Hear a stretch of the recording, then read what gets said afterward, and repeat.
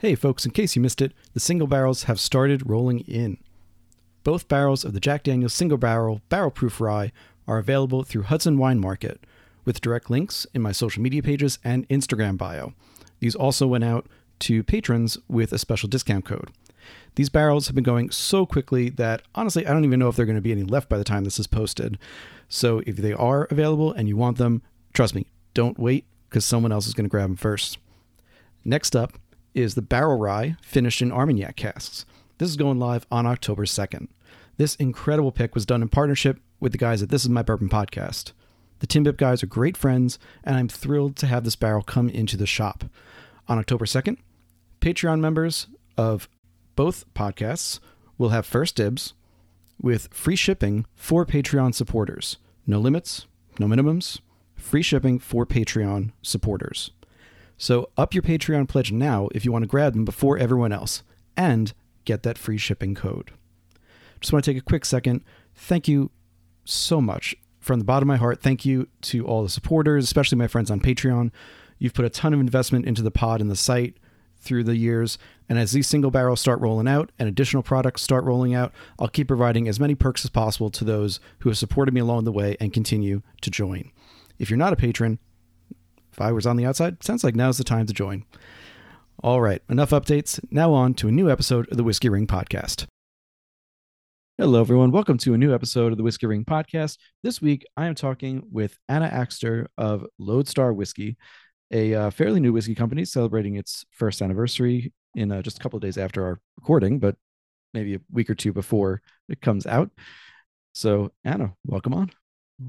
Hi, thanks for having me on. Absolutely. And I got the last name pronounced correctly, right?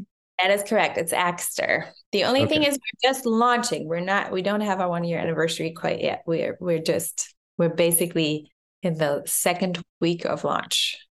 Okay. I have to check where I got the anniversary date. I thought there was a party in Studio City.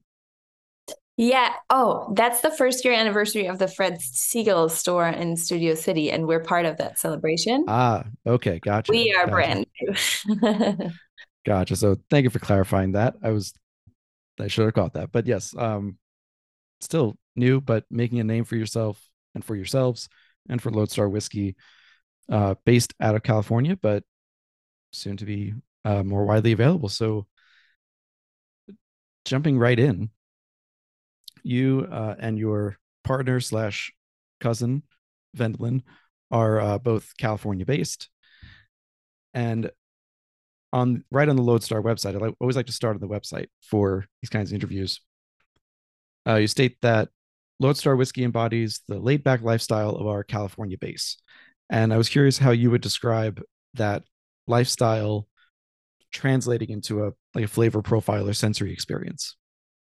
Sure. Yeah. When we kind of started this whole journey and came up with what we wanted to put out in the world, we started with flavor first. We kind of knew what we liked and didn't like and really honed in on like what notes were important to us. And we created a really detailed flavor brief. And we then traveled to lots of distilleries to kind of learn about the process and learn about whiskey making and meet different people, and ultimately realized that blending would be the way we would achieve what we were going for in terms of flavor. But one of the things that was really important to us was that we wanted it to be high quality. We wanted it to stand up to anybody who's known whiskey for a long time. But at the same time, we wanted it to be approachable. We wanted it to be easy to drink while having complexities, but we wanted it to be smooth with a nice, smooth, long finish with an approachable flavor profile. So that was just something that was really important to us. We also, like I said, we wanted to stand up to people who enjoy whiskey and have for a long time. And at the same time, we wanted it to be something where we can invite new people into the category and kind of be an entry of like, you don't have to know everything about whiskey in order to enjoy it. You can just pick up a bottle and enjoy it in a cocktail or on the rocks or however you want to, but it doesn't have, it was important to us not to overcomplicate it for the consumer. And yeah, I guess that's where kind of this like a word that kept coming up for us was like, we want this to be unstuffy in a way. We want it to be feel modern and inviting, and that kind of goes with this laid back lifestyle that we talk about on the website. I think on the Whiskey Culture podcast, you said all flavored, no fuss. Exactly. Right. Yeah. Yeah. Right. So uh, actually, I'm going to jump to a different question that because that works well. So on Whiskey Culture, which was I think was your first podcast that you had done, and this being the second, which I'm very excited about. The host made a good point that this does go well, and I have had the opportunity to taste it. I was generously provided a bottle to taste and review. I've since shared it with friends, so my level is, you probably can't see it too well, but it's getting low. But that's the idea. So on Whiskey Culture, he said that this can go well on its own. It can fit in a cocktail. Isn't a true mixer whiskey. There we go, because it does stand up to a little bit of ice, stands up on its own. And I'll admit, just for myself, I was a tiny bit skeptical going in, just because I'm admittedly Sure. a proof hound. I like high proof stuff a lot, and I'm very glad to see a lot of people getting into blending. Mm-hmm. That's not to say everyone is doing it well, but I'm glad to see that people are getting into it. But no, this really was quite enjoyable dram for me. I think so. I should say for people listening, it's a blend of high rye bourbon and American single malt whiskey at 45% ABV and 90 proof. And for me, I thought the single malt actually came out a little stronger than the bourbon, which added a good mouthfeel, and for me, certainly made it more viscous, more just more heft to it than like a 90 proof straight bourbon would be, which I quite enjoyed. And in doing so, it broke out of the this would work well in a cocktail trope, which is usually what reviewers write if they say something isn't outright terrible enough to say you don't want to drink it, but also isn't so great that you're like, go ahead. So, it stood out from that trap for sure. And with that on the website too, you have suggested cocktails. So while I will most likely drink it on its own, I will try some of these cocktails. And I don't know if it was you or Vendolin, but one of your favorites is the whiskey sour with egg white. Both of us love to drink that. Yeah. Both. Okay. And then the other one that I really want to try was the Lodestar iced tea with Lapsang Souchong tea. So nice little smoke in there. So do you, in your, I guess now, but also in the previous whiskey life, do you tend to like a little smokier whiskeys? You know what? I don't love too much smoke, but a little bit I really like. It has to be kind of right for me, right? The right amount of like, it has to be subtle. It can't be too much. I feel it's, for me anyway, it can be overpowering pretty quickly. So it was interesting though with the iced tea. That was our first kind of signature cocktail that we came up with.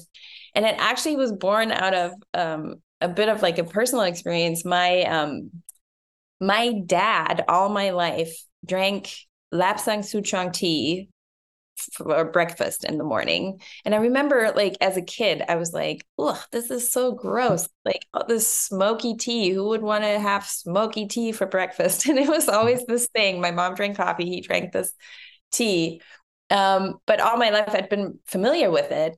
And so when we kind of thought about cocktails for the first time, it like came into my mind. I was like, oh my God, I think this would pair well. And then Venlin, who's really great with, creating flavorful things, she was like, that sounds really interesting. And so we tried this thing out. We always love a lot of citrus in cocktails, both of us do. And it was important to us actually that the flavor profile, like that in the flavor profile of Lodestar is also a little bit of citrus. Anyway, we tried this out and we brewed this Lapsang Souchong tea, which we just ordered on Amazon. And then the smoke of the tea with the flavors of the whiskey, it just kind of came together really nicely. And then we just added a little bit of simple syrup and a little bit of lemon, and that was it. And so it's a fairly simple cocktail, but somehow these flavors of the smoke and the tea and the whiskey come together really, really great. Have you, so this is usually an iced tea, but have you tried it warm? Because that would go pretty closely to a hot toddy. I know. So I haven't tried it one. We've always served it. It also you can make it as a batch. I've made it as a batch for like dinner parties that I've had. And but no, we've only had it cold so far. But I agree with you. And actually at Fred Siegel, where we are this Saturday for their anniversary party, we are gonna do a hot toddy. And it's funny you mentioned it because we also thought like, we could do that with the tea as well. So especially for winter and holiday cocktails, it seems like maybe a good idea. Absolutely. Yeah. Just swap I mean, you could do a simple syrup or swap it for honey, and one for one, you Exactly. got the recipe Yeah. right there.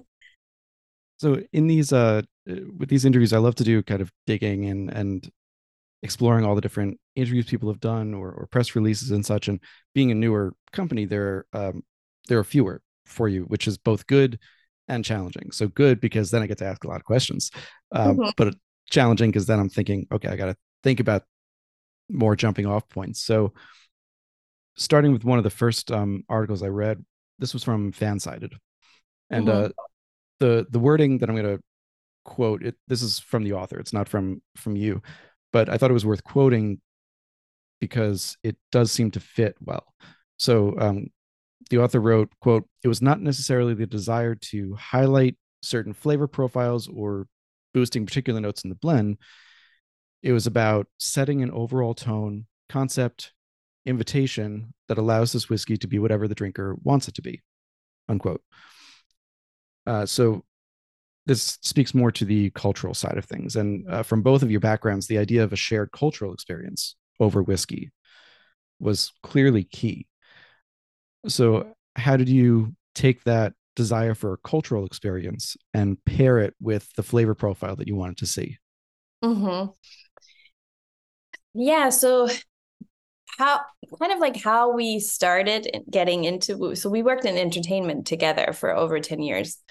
We worked in film and in music, and in our careers in music we got to travel just a whole lot all over the country and different parts of the world. And in music, in that world the drink of choice was whiskey, so we kind of just got into whiskey and developed love and a passion for it. And we're able through our travels to it kind of became like a little bit of a sport or a game where we were like, if we were in different parts of the country and we wanted to try something like hyper local that you wouldn't get anywhere else, or and at the same time just realizing what's available everywhere, and really getting into what we liked and didn't like. And what we realized over time was that as two women, we didn't necessarily felt really represented by a lot that was out there in terms of branding, marketing, aesthetic, not flavor. We loved a lot of the stuff that we were tasting. And so again, in our careers in entertainment, what we loved the most was creating community around shared experiences, which could be a concert or an album, or it can be a party, or it can be in film, a shared experience of watching something. And so that was really what was driving us in our work, and also in our personal lives. We just love bringing people together over dinner, over drinks. And we're from a very big family that loves to come together over a dinner table and can sit at the dinner table for hours and hours and hours. And so I guess it was kind of like that's the way we grew up, and that's also what we took into our work. And when through realizing that whiskey was still, obviously there's a lot happening and there's some great female founders in the space, but overall, there's still very much a perception that it's more a man's drink, I guess. And we knew lots of women, though, who loved whiskey, and lots of men, obviously, who loved whiskey. And so we were just like coming up with this idea of like, we think there's something out, there's something there that we could try to capture in a way of like finding people who probably would really like whiskey, and at the same time inviting people who already do into a space where everybody feels invited.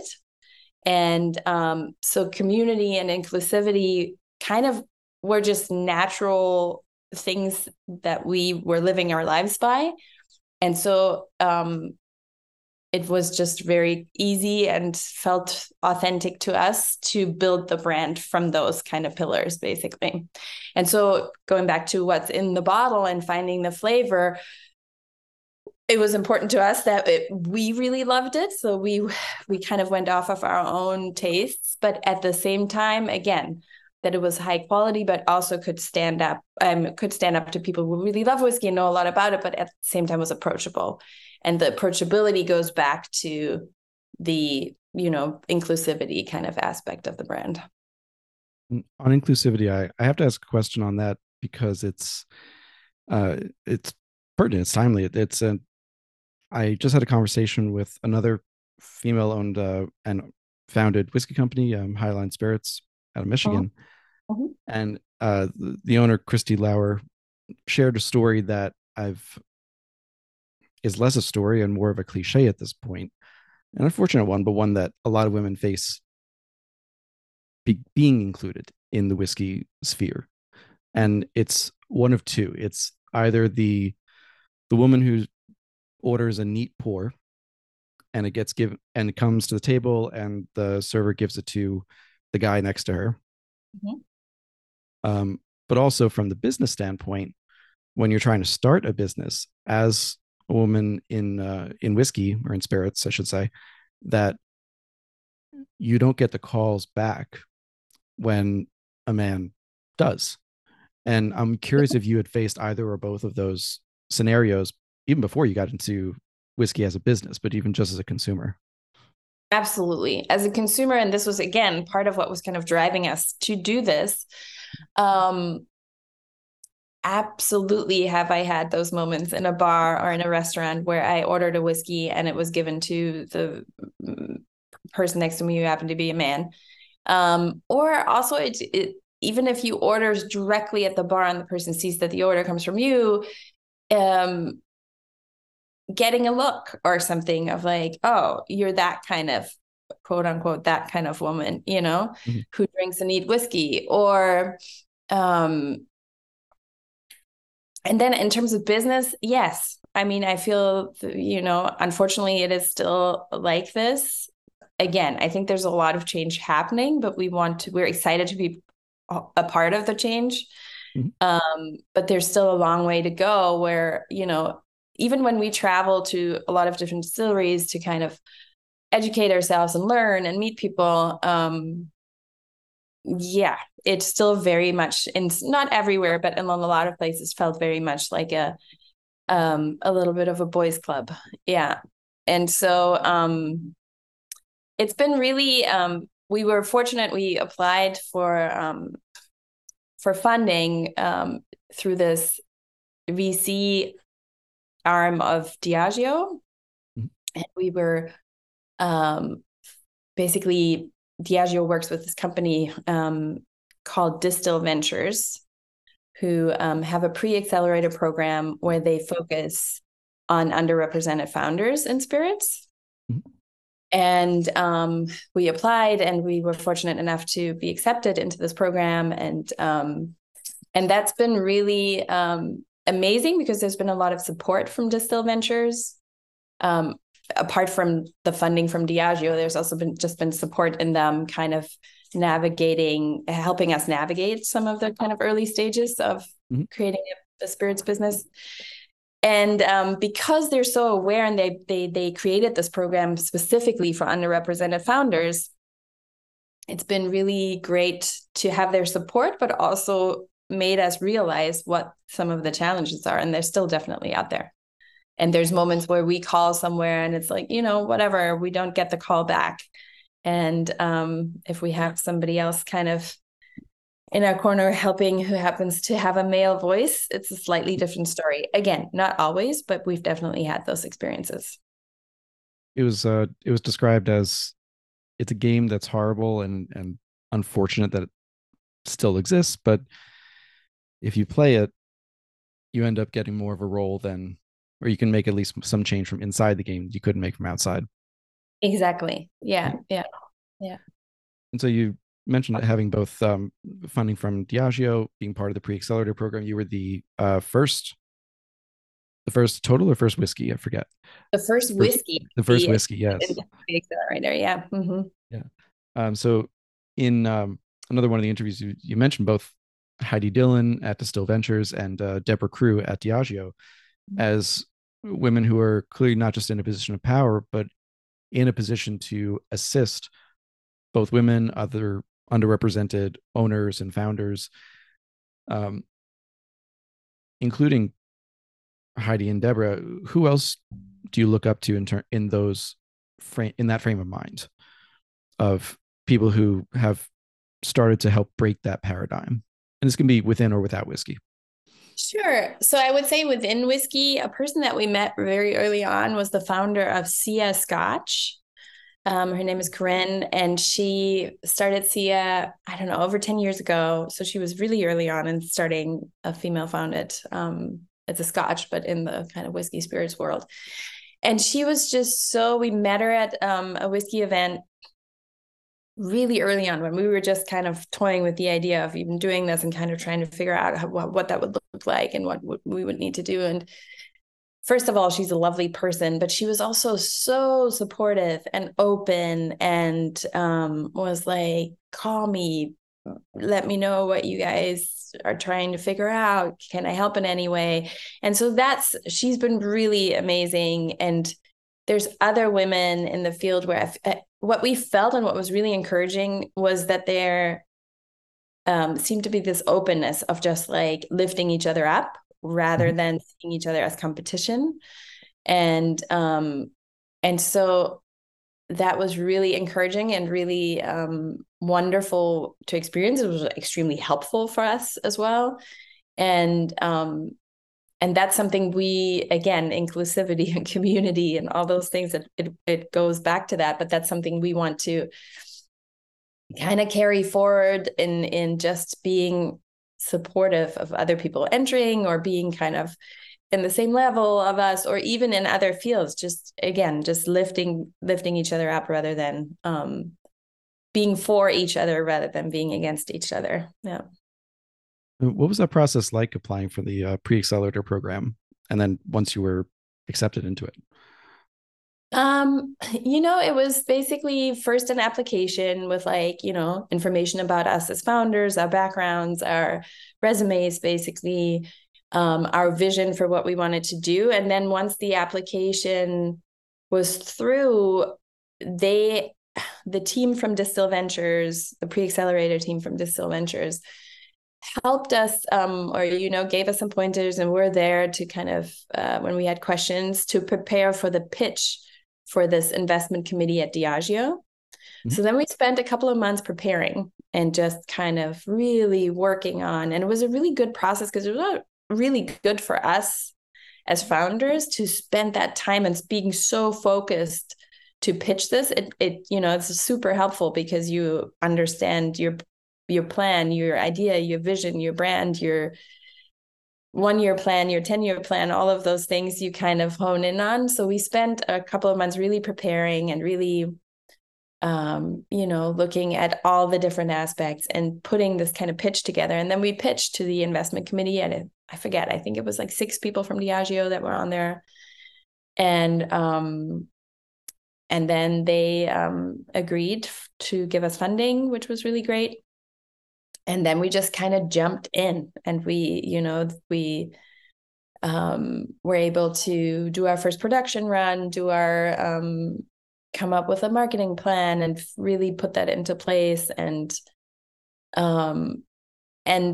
after we were accepted and the funding was approved, then Distill Ventures basically put a team that was solely, that was like our team at Distill Ventures, who continue to support us. And we have weekly meetings with them. We can reach out to them at any point if there's any questions.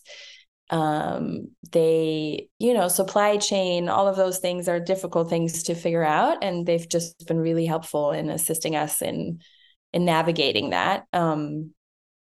Another thing that we kind of did before, so we didn't need so much help with that, but that was pretty, challenging just because it's a lot of kind of paperwork and a lot of back and forth, was the licensing process. So that is like, I feel like a natural barrier for people to enter the spirits world, because that process is just kind of tedious and a lot of it feels pretty antiquated. And so we were so passionate about what we were doing, and obviously still are. And so I think we just were like, we don't see any hurdles. We're just going to get through it in whatever way, shape, and form we will. But so it never felt like, oh, I don't know if we really want to do this. But yeah, the licensing process is definitely an interesting thing to wrestle with. If I could tell you how many people have said that that's one of the biggest barriers. Once you get past the biggest barrier of all, which is simply just money to do it, licensing is usually number two. So fully believe it. Yeah. So at the time you're designing this pitch that you're going to pitch to the 6 people at Diageo. At that point, had you already identified flavor profile, potential sources? Yeah, we already had liquid in the bottle, but basically for like a little sample or trial run, we had already identified the flavor profile, identified the blend, identified the components, and we were like, we had it in the bottle. We just needed money in order to do an actual production run. Yeah. And to get that liquid, I mean, did you have to go out and get find barrel brokers, or I guess maybe a better way to ask the question is to go back to what you said earlier, which was, in thinking about this, you and Wendelin went to visit many distilleries to try products, see what it was like, build on the experience you'd already had of drinking whiskey. So I won't ask you to reveal the sources of them, because I'm almost certain that's going to be under an NDA. But without revealing the source of the liquid, did it come about naturally that you were able to get casks fairly easily and then play with them from there? Yeah. Yes. So we ended up tasting from one distillery that we really liked the product that they had. And we just kind of were like, we're just going to see how this is going to work out. This was after many different places that we had been to. And they had a master blender who I think was really intrigued by our flavor brief.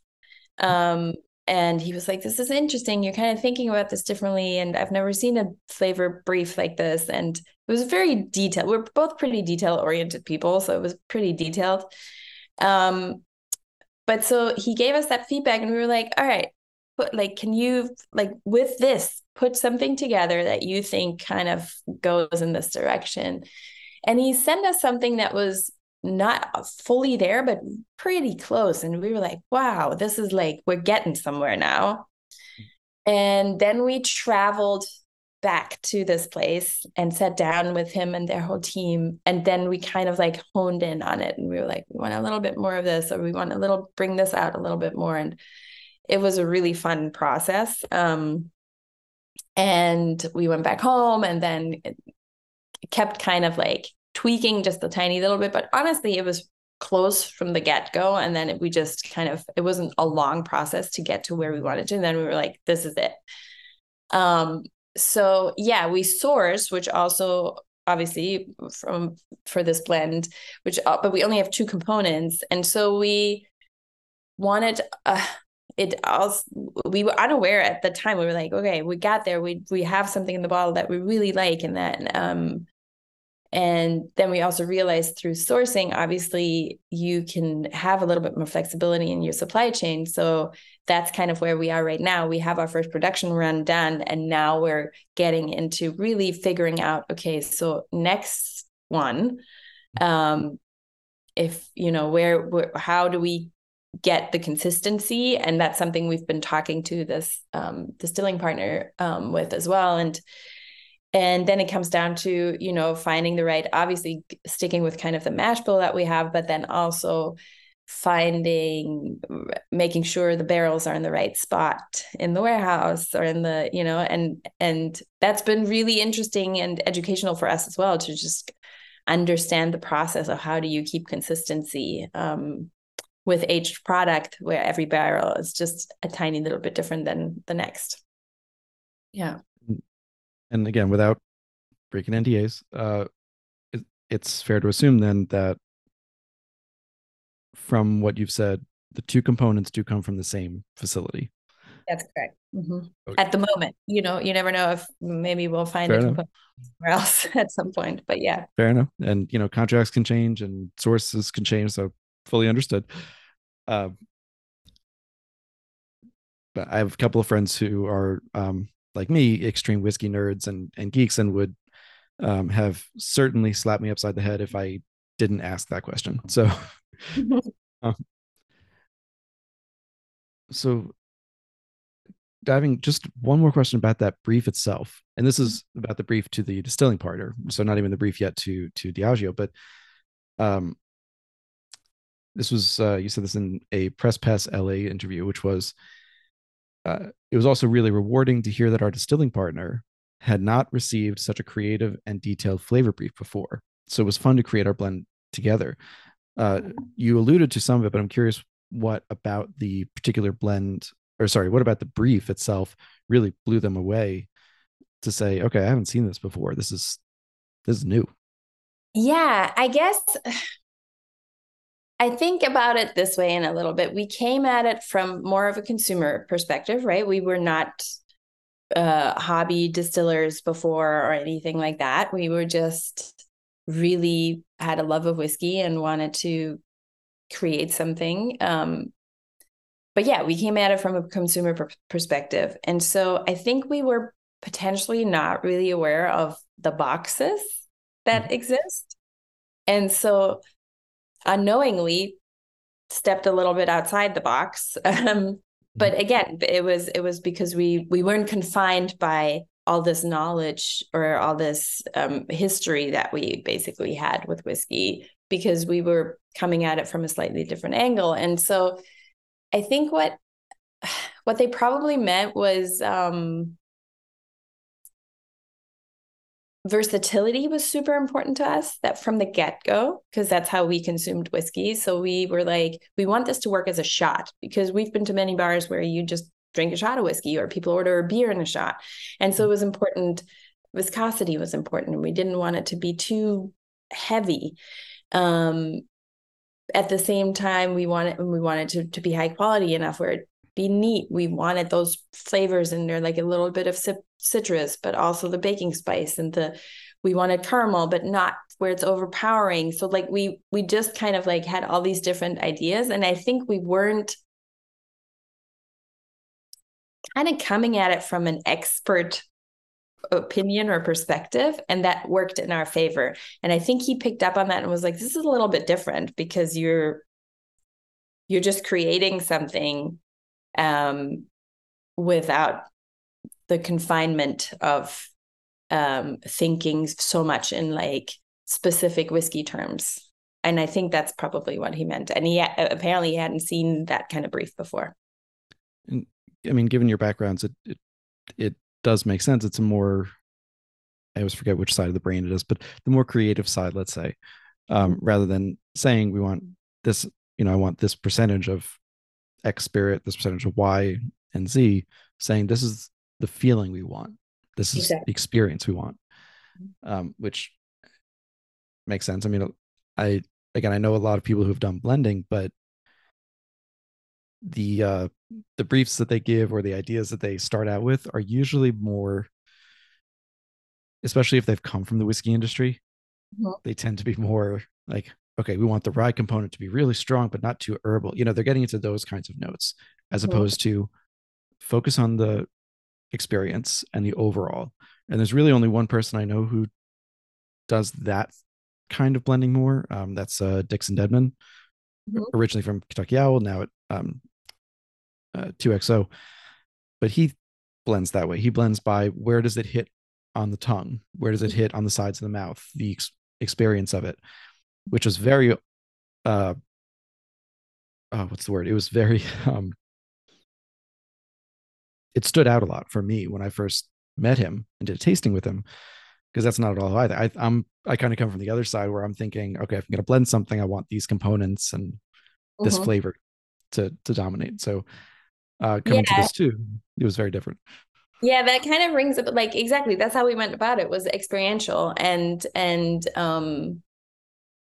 again, it was because of how we were consuming whiskey and uh, I'm repeating myself, but versatility It's was okay. such an important thing for us. And um also like yeah, how so when you mentioned earlier like when people say oh it's a good cocktail whiskey, so we enjoy a good cocktail and especially a good whiskey cocktail, but also like I love to drink it just with one rock in it, right? Like, so it wasn't like we were only drinking cocktails. We were drinking it in all these different, or drinking whiskey in all these different ways. And we wanted it to work that way. And again, our idea of bringing some more people into the category, we feel like there's a lot of people we know that love drinking tequila, love drinking mezcal, and so we were like those are pretty strong flavored spirits. Like if you like that, why wouldn't you like a whiskey? But some people still have this thing of like I don't like brown spirits, or I don't whiskey you have to know so much about it. I don't know whatever. I can't, and so we were like, that seems so weird. And those people can be like, it didn't make sense to us that people would like the one thing, but had never tried whiskey before. And I think that's also where the cocktail thing came in. We just think it's a good gateway into whiskey. And we have a lot of fun creating lots of cocktails, especially Venlin. She's like, uh, much more than me, just super creative with creating things. She's also an amazing cook, and that just comes really naturally to her. So um, that we wanted it to be so versatile, but also really work in a cocktail, and also just work with like whiskey and coke. Like we wanted it to be so approachable, and at the same time, we loved so many different flavors of whiskey and being like able to drink it neat or on the rocks that was just really important to us that it works in all those different ways. And again, the cocktail thing was more like, hey, that's a good way to bring people in because yeah, if you try whiskey for the first time, you probably drinking it neat is not the easiest way to kind of get in. Yeah. What you just said made me think of it clarified something for me in my mind, because I've been trying to think of how to break out of that duality of, like I said earlier, this is a cocktail whiskey thing. And I think a good way that maybe I can describe it now would be, this is a whiskey that works in a cocktail for people who care which whiskey is in their cocktail. Yes, exactly. Yeah. Yeah, Mm-hmm. because like you can go to a place, you can get an old fashioned or Manhattan anywhere, but it could be a Woodford old fashioned, Knob Creek, or Lodestar, and those three are going to have wildly different taste profiles. And there are Exactly. people who will order them and they don't really care which bourbon or which whiskey is in there. But for me, I'll go for a Knob Creek Manhattan. I want like a Booker's Old Fashioned because I punish myself. But you know, that could be a good. I'm going to keep that for an article idea because I like that now. That's a way to reclaim a space, Yeah. just like blending was being reclaimed. Yeah. Mm-hmm. Reclaimed. This is a cocktail whiskey, but that's a good thing for this. Um, and that's speaking generally. As I said, I enjoyed this on its own before I mixed it in a cocktail. Mm-hmm. Um, so the next set of questions revolves around the idea of an audience, Mm-hmm. and obviously, as entertainment industry veterans, let's try that again. As entertainment industry veterans, you both know the idea of an audience. You know the importance of knowing to whom you're going to market something, and also understanding, is there an audience for something before. So in researching for this, I found a couple of different audiences that you're targeting. That I think I got all of them. number one, and this is in no particular order, I'm just numbering them. Mhm. So number one being millennial drinkers. Mhm. Number two being women who Correct. feel, particularly those who feel underrepresented, but not necessarily those who feel underrepresented. Mhm. More of a modern audience. So Mhm. people who are going to, of any age, who are going to be more open to a different style of whiskey. Um, one that I wasn't quite sure of was the audience of existing whiskey drinkers.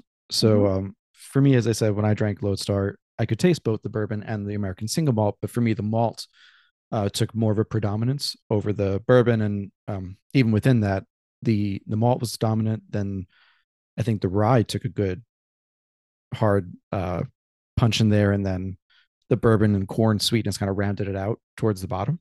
Mhm. So with that in mind, would you,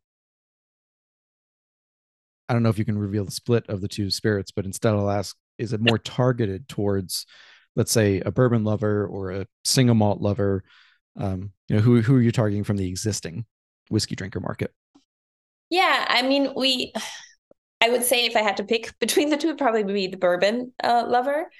Um, we just, from our own experience and from kind of our research that we've been doing, again, realize that there's also a kind of area of the consumer world where people enjoy whiskey, but don't necessarily and know kind of which one they enjoy in terms of flavor, but aren't very identified with the brand Mm.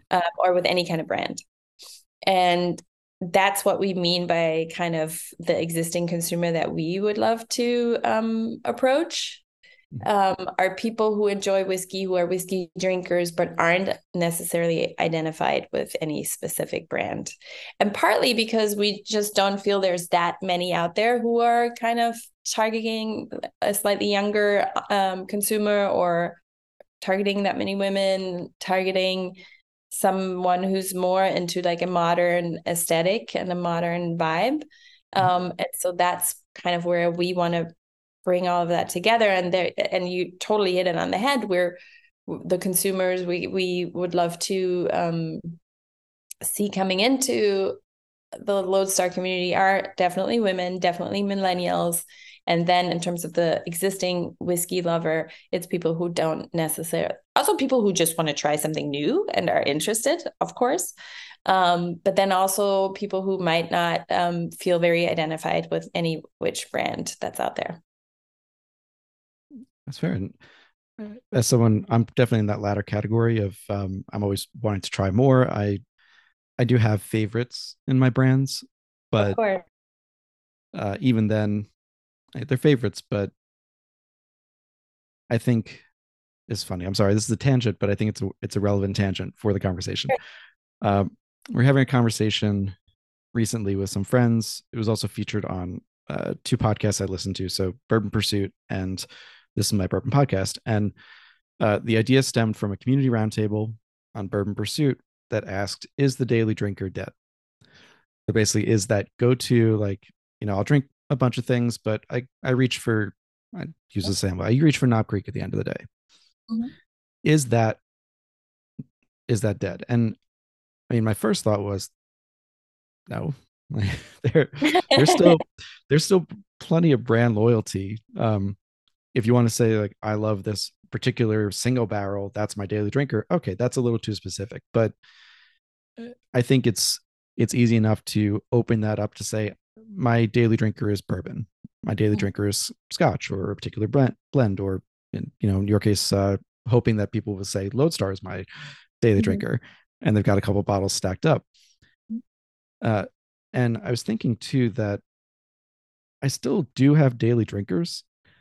Granted, daily, by daily drinker, it's really like once or twice a month because Mhm. Mhm. I'm trying a lot of different things. And after you try a bunch of things in a day, I don't really want more. I want water.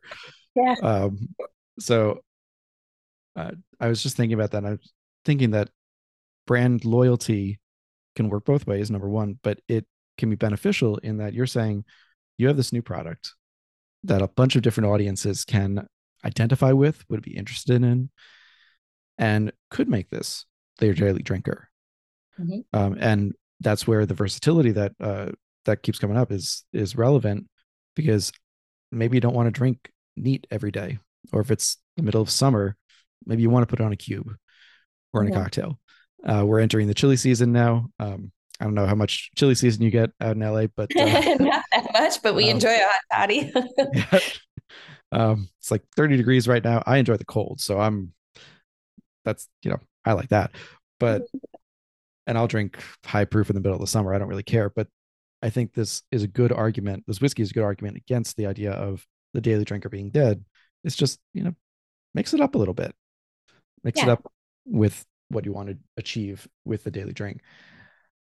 Exactly. I mean, I agree that I don't think the daily drinker is dead. And also again, it was important to us here to be approachable also in terms of price point. So we didn't want, we wanted this to be really high quality, but not break the bank, so that people can have a bottle or two at home. And if you have impromptu a couple of friends over, you can either just, pour some whiskey, or you can do a simple cocktail and just put it together. It We feel like it's a good gift to bring to a party, or you go here in the LA market, people can go to their favorite places that we are featured in and order it. And so we wanted it to be be approachable also from a price point perspective, which I think helps in the whole concept of a daily drinker. This month's Impact Spotlight is on Nichnine. Founded by Annabelle Thomas, Nichnine has a pioneering approach to spirit making, putting innovation and sustainability at the forefront. Through Nichnine, Annabelle seeks to change the way the world thinks about whiskey from Scotland, and to create a whiskey which could exist in harmony with our planet and its inhabitants. Nichnine has created a spirit with exceptional body and sweetness, showcasing their smooth and elegant house style. This is achieved through a combination of sourcing high-quality organic Scottish barley, gentle fermentation and distillation processes, and maturation in a combination of 3 carefully selected cask types: ex-American whiskey casks, STR, shaved, toasted, and recharred casks that held red wine, and a small amount of Oloroso sherry casks. The result is flavors of lemon sherbet, juicy stone fruits, and spiced rye bread. This whiskey is set to disrupt the industry through Nichnine's commitment to sustainability and creative approach to distilling. With an uncompromising focus, the small team of eco-conscious drinks fanatics also dedicate 10% of their spirit production to trialing different yeasts not commonly found in whiskey distilling, all on their journey to seek out and find new flavors in their whiskey making. If you're a longtime listener, you know how interested I am in whiskeys and distilleries like this, and how excited I am that Impex is now bringing it stateside. Annabelle will be visiting Chicago for Whiskey and Barrel Night on October 25th, and will be hosting special masterclasses featuring the key components of Nichnine, along with their core organic single malts. These tastings will also include a sneak peek of Quiet Rebels Gordon. Only 630 bottles of the special one-time only release will be coming to the States, so it's a release and an event you won't want to miss. Nichnine Organic Single Malt is currently on its way to specialty retailers across the U.S. For more information and questions on where to buy, please contact the Impex Beverages office at office@impexbev.com and follow on social media to never miss a release. The Whiskey Ring podcast is proudly sponsored by Impex Beverages. Yep. And to your point about being featured on-premise for on-premise sales and cocktails, bars and restaurants are very reluctant to make cocktails with anything above a certain price point. Exactly. I like I said, I like a Booker's Old Fashioned, but that's going to cost me if I order one. Mm-hmm. So, where are some places that you're either featured right now or will be featured? Yeah, so we're just, like I said, we're just launching, so we're really in the very early first couple of weeks of it, and very local here. We are our first account was Surf Rider Hotel in Malibu. It's kind of an iconic hotel out here, a small boutique hotel that has a really cool vibe and has just kind of really also fits with our aesthetic, and they were really excited. They put it in a couple of cocktails on their menu. The feedback we're getting is that people really enjoy it and really like it. And they we did like an event with them where people could come in. They have a beautiful roof deck that overlooks the Malibu Pier and the Pacific Ocean. And so a great place to also have people come together over good drinks. And then we here in Santa Monica, we're in Casilla, which is like a really amazing restaurant with like a Southeast Asian cuisine. They have a female bar director. Her name is Nicole Mitchell. She tried it, really liked it, was really excited about it. Also excited about the feedback we're getting is that people are excited about having, I think it feels, again, we're in very early stages, but it feels like the story is connecting of two women adding a new product to the whiskey world, and kind of our story seems to be connecting because and this is just feedback we're kind of getting from accounts, but it feels like people are a little bit tired of especially I guess out here that's maybe a little bit more pronounced, but of spirits that are celebrity endorsed. There seems to be a little bit of a wave going away from that. And it's been really fun for us to, when we came up exactly who we want to market this to, who we're thinking about, what we want in the bottle, what we want the label to look like, all of those things. It was really important to Velen and I that we come at this from a place of authenticity. That's how we aim to live our lives in general. And we just feel like that's the kind of the only way and the best way to go about anything, but especially also in work and especially in bringing a product to market, is like, if we are fully behind it and everything about it is authentic to kind of us and how we created it and why we created it, and always keeping that kind of at the top of our minds and at the top of, like, again, always coming back to like, does this work? Does it not work? Is it about community? Is it about inclusivity? Is it about the flavor that was so important to us?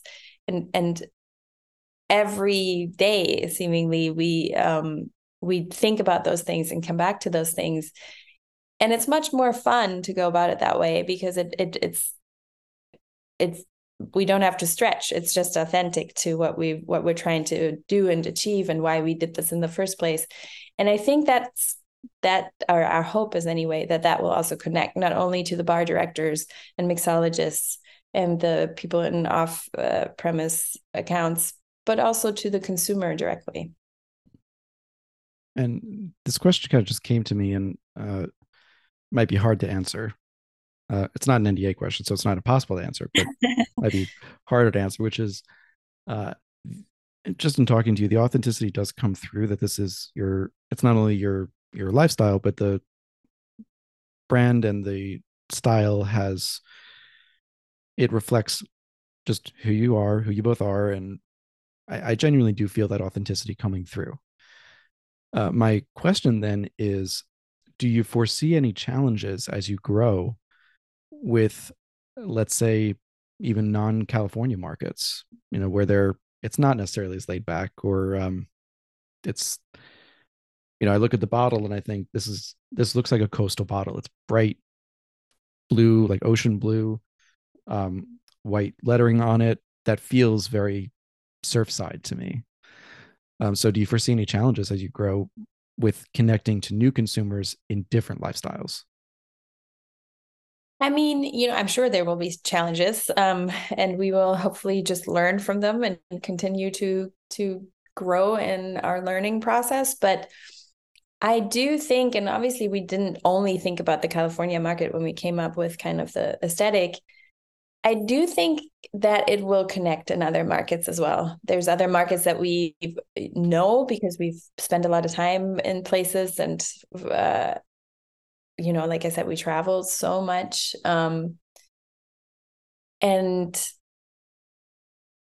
the more modern aesthetic that we are going for, I think will connect with millennial consumers, especially. And it was also important to us in the aesthetic not to, again, coming at it from the perspective of two women, we didn't want it to be, we didn't want it to be gendered, overly gendered in either direction, right? We didn't want it to feel like, oh, this feels like we're marketing to men, which even a lot of female founded whiskeys are actually marketing to men. And at the same time, we didn't want to quote unquote pink wash it either. And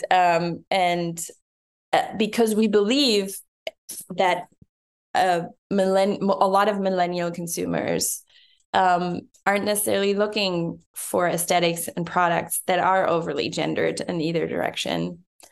And so all of those thoughts kind of went into it. And yeah, I agree. It has maybe a little bit of a coastal feel. It has, Lodestar is a navigational star that you navigate by in sailing. So the star on the bottle is a little bit of a compass as well. And there's those parts, and then the kind of a little bit brighter colors. But those colors to us anyway also speak to just a slightly more modern feel. And in the markets that we know well outside of California, we feel like it'll connect, and hopefully it'll connect beyond that as well.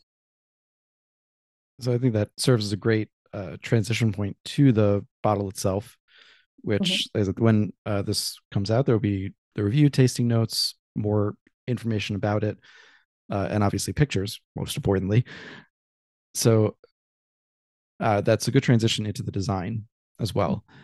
So there are a couple of points here that I also wanted to add on, which is as you said, the idea of a lodestar as navigation. There's compass points on the front, disassociated with a circle removed, and then the 1837 in the middle of that compass star.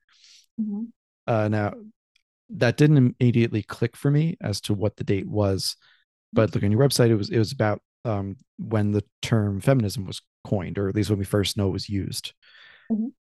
And I thought that was striking because both in reading, but also in hearing you talk about the product, yes, it's supposed to attract all these audiences that we've gone through and certain people, but I don't get the sense that it's meant to be necessarily like a beacon of feminism in whiskey. It's more a nod to it as opposed to that. So how did the inclusion of the 1837 come about? Yeah, I think you kind of nailed it. It's a nod to it in a way, and it's definitely one of the lodestars that we navigate by is feminism. But I guess it depends what your understanding of feminism is. And to us, feminism is simply equity between, treating men and women the same way. It's not like maybe what feminism was to a lot of people 30, 40 years ago. Things evolve and things change, and we're striving to create a company as well that is equitable to both male and female people who hopefully will work with us in the future. And we think there's still, obviously a lot of change has happened, but a lot of change still needs to happen. And but I think there's a stark difference between what some people, between like maybe a stereotype that people have in their head of what a feminist looks like, and maybe that is more based on the movement in the I guess in the 70s that started. I think a modern feminist of today can look any which way, but that also includes men. Men who see or believe in total equality between men and women is to me a feminist. So it's not, and I guess in that way we are. It's something that's important to us and that we navigate by, but it's not something we need to like. It's just kind of natural to us, and we think that's how it should be in business, in the world, in ordering a whiskey at the bar. So it made sense to us to put this to kind of nod to it in the design as well, but not to maybe have it be front and center, because it yeah, it should just be kind of a natural thing. And so the 1837 was just, we obviously lots of whiskeys have their kind of have a year number on them. And to us, it seemed kind of a fun way to kind of include that. It's obviously not the year we started. That would be 2023. But we thought it was kind of, and also that it's stacked in the star kind of, hints at that it's not, that it's maybe treated slightly differently than other spirits might have on their bottles. And yeah, and we kind of wanted to just kind of nod at it, and at the same time have something that also, if a consumer is really interested in kind of finding out more about the brand, it's like a little bit of an Easter egg that you can figure out. And for the design of the bottle, you worked with Sheila Buchanan, and I admit I had not come across her work before. I'm curious if she's worked with spirits before, but how did that partnership emerge? Yeah, we wanted to work with somebody local. We wanted to work with a female designer. And we just kind of researched lots of designers in the area. I mean, we even looked elsewhere in other parts of the country and even in other countries. We just kind of like put this whole long list of people together that we were inspired by their kind of work and by their design and their aesthetic, and had conversations with like a few people, and ultimately ended up meeting with Sheila, and it just was a really natural and easy fit. We love her work, we love her aesthetic, we also love working with her, and so it just seemed like such a good fit that we just followed our instinct after meeting her, and we're like, this is it, we're doing this. And she's worked, I think she did another drink, but it wasn't a spirit, I think. So, but she's done a lot of work in the kind of restaurant world in California. So, she's familiar with food and beverage for sure. Kind of bringing it all together as we go into our kind of last segment. You're striking a balance at all times. So the balance between the two types of whiskey, the balance between approachability, affordability, balance between drinking on its own, mixing in a cocktail, on a cube, all being solid fits. There's also a balance in audience that you're going for, that each of them can fit into the other in a certain way, wanting to include a nod, an Easter egg, as you said, to feminism without like screaming, like, without calling the brand feminism, let's say, which some people would. And I don't think it would sell very well, unfortunately, because it would be too like, in your face. But and I like this idea of the balance between it. It's, if you want to know more about 1837, why is that on there? You can look it up. So between the labeling, the story, the design, all these balances that I just went through, is there another way that I missed, that perhaps that you're using the female led and owned angle to really pop out to a consumer? I mean, I feel like that's a really good question.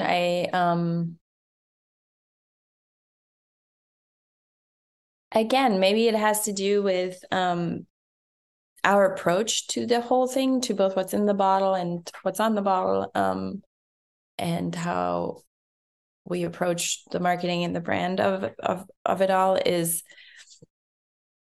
we're two women, so if we're leading with authenticity, and that's like such an important thing to us, and we're leading with inclusivity, then naturally this will be a product brought to consumers by women. And there's I want to say, a slightly different approach potentially, both in how we operate our business. And this brings me back to this idea of being for each other rather than against each other. That's something Belen and I very much have top of mind at all times, when we work together, but also when we approach accounts or when we talk to consumers or when we talk to anybody really. It's coming from a place of,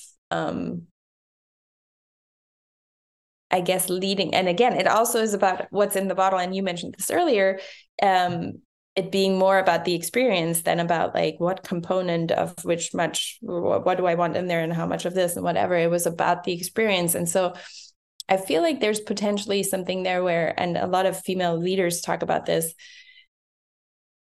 where you think about the whole rather than just your own perspective. Not that men do that. That's not what I'm saying. But I think there's nuance in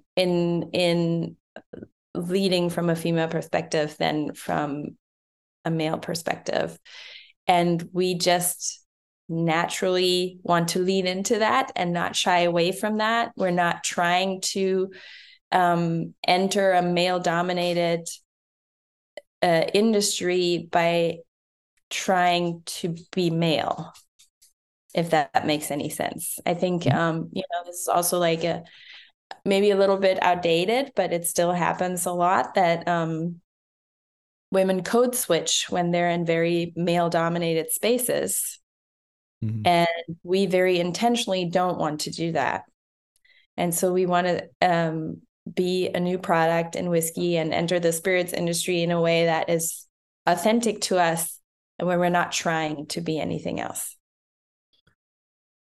Makes sense. And I think that question came out of, especially when you said earlier, you didn't want to pink wash was the phrase you used, which, I mean, I don't know that I have an opinion either way on that. I think it works for the brand and it's good. And I'm thinking maybe there isn't a good way to word it. I don't mean to interrupt you. No.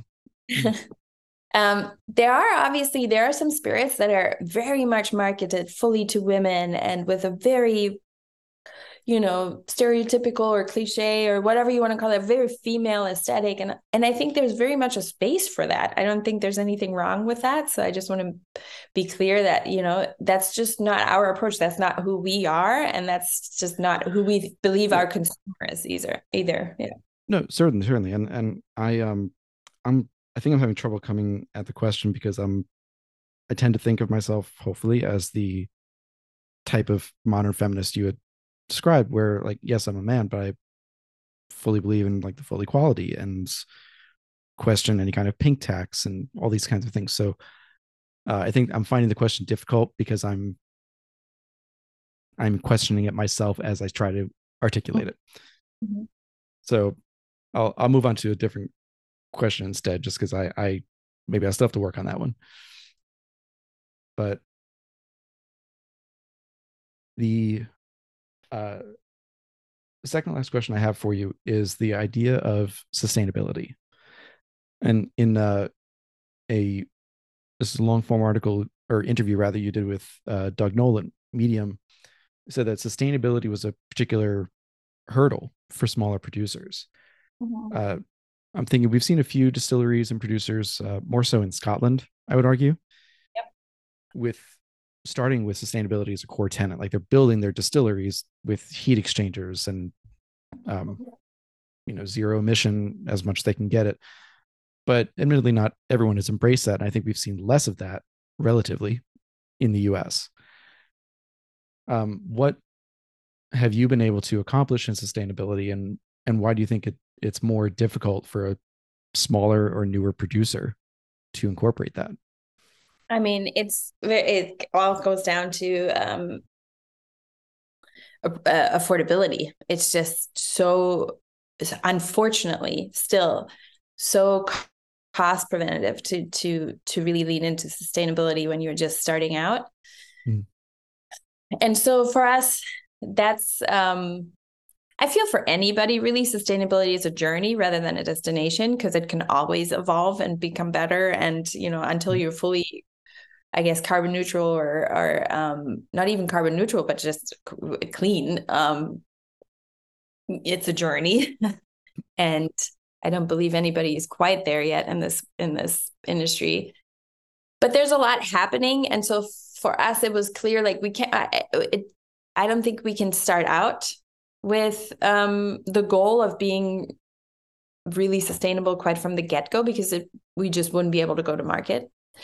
But keeping that in mind in all of the little things that we have in terms of packaging, in terms of even shipping, how do we ship our stuff? We're not going to ever put Lodestar in a nice, beautiful, printed package that then goes in another package and another package. So like thinking about those little things. And just at the moment, what our goal is and what we've been doing is educating ourselves on sustainability in beverage, so that once we are able to have slightly higher quantities, maybe source from slightly different places for glass, for corks, for whatever, know where to go in order to become more sustainable as we grow. So that's kind of how we go about it. It's just trying to really educate ourselves, be knowledgeable about all the different things that are happening to make spirits more sustainable. And I mean, it starts with glass, right? The thinner, the less glass you use, you could use recycled glass, like all of those things, just really understanding what is the best you can do and where would you source that from? How much would it cost? Blah, blah, blah. And just continuing to learn so that we can continue to incorporate those things into our decisions as we grow and continue on this journey. Makes sense. And I appreciate that, because the lighter bottles, the less packaging, all of that. I'm not going to lie, for a high-end bottle, like if you're paying $300-400 for a bottle, all right, I don't mind if you put it in a pretty Yeah. decanter or something like that. Yeah. Fine. But for a bottle that's like this, that's meant to be approachable, drinkable, like you're reaching for it every day.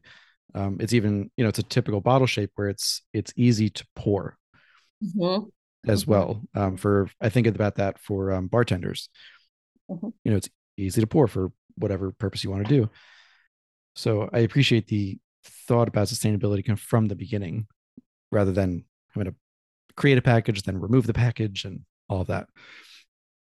So last question is really looking, what does the next phase look like for Lodestar? And I'm thinking, of course, broadly, but also what markets are you looking to get into? Are you looking to bring on more ambassadors? And who are you looking at for ambassadors as well? Sure. Yeah, so initially we're launching it very locally here in the LA market. We basically kind of want to prove our hypothesis here and then branch out. We are looking to soon enough bring some more ambassadors on, where there's a lot happening the LA food and beverage scene is pretty exciting at the moment, and there's a lot happening. There's also a lot, not enough yet, but there's quite a few female bar directors, or even in restaurants, food and bev directors. So we we're trying to build that kind of community around Lodestar of people who bring it into their account, and then try to find people kind of who are of like-minded, again, community driven people who just are understand kind of what we're trying to do, and bring those people on to represent the brand. But then also we have this idea that we want to do this whole thing of highlighting female bar directors in the area, and doing stories with them and about them. And as far as like growth beyond the LA market goes, we just launched our web store, so we are available online to anywhere in the US at our website, lodestarwhiskey.com. But after LA, we would love to break into other markets in California We have a couple of accounts that are interested in San Francisco, and, just kind of trying to get into wider California markets. And then after that, we want to grow this organically. And so we're not in a rush. We're not looking to get into Southern immediately and just be anywhere, because we don't believe that's how our brand is going to be successful. And we also don't believe, in terms of like growing it with community in mind, that's not how that's going to work. So we want to grow organically and kind of slow. And there's a couple of markets that we have in mind that we would like to kind of get into next, but we kind of are seeing it like one at a time, slow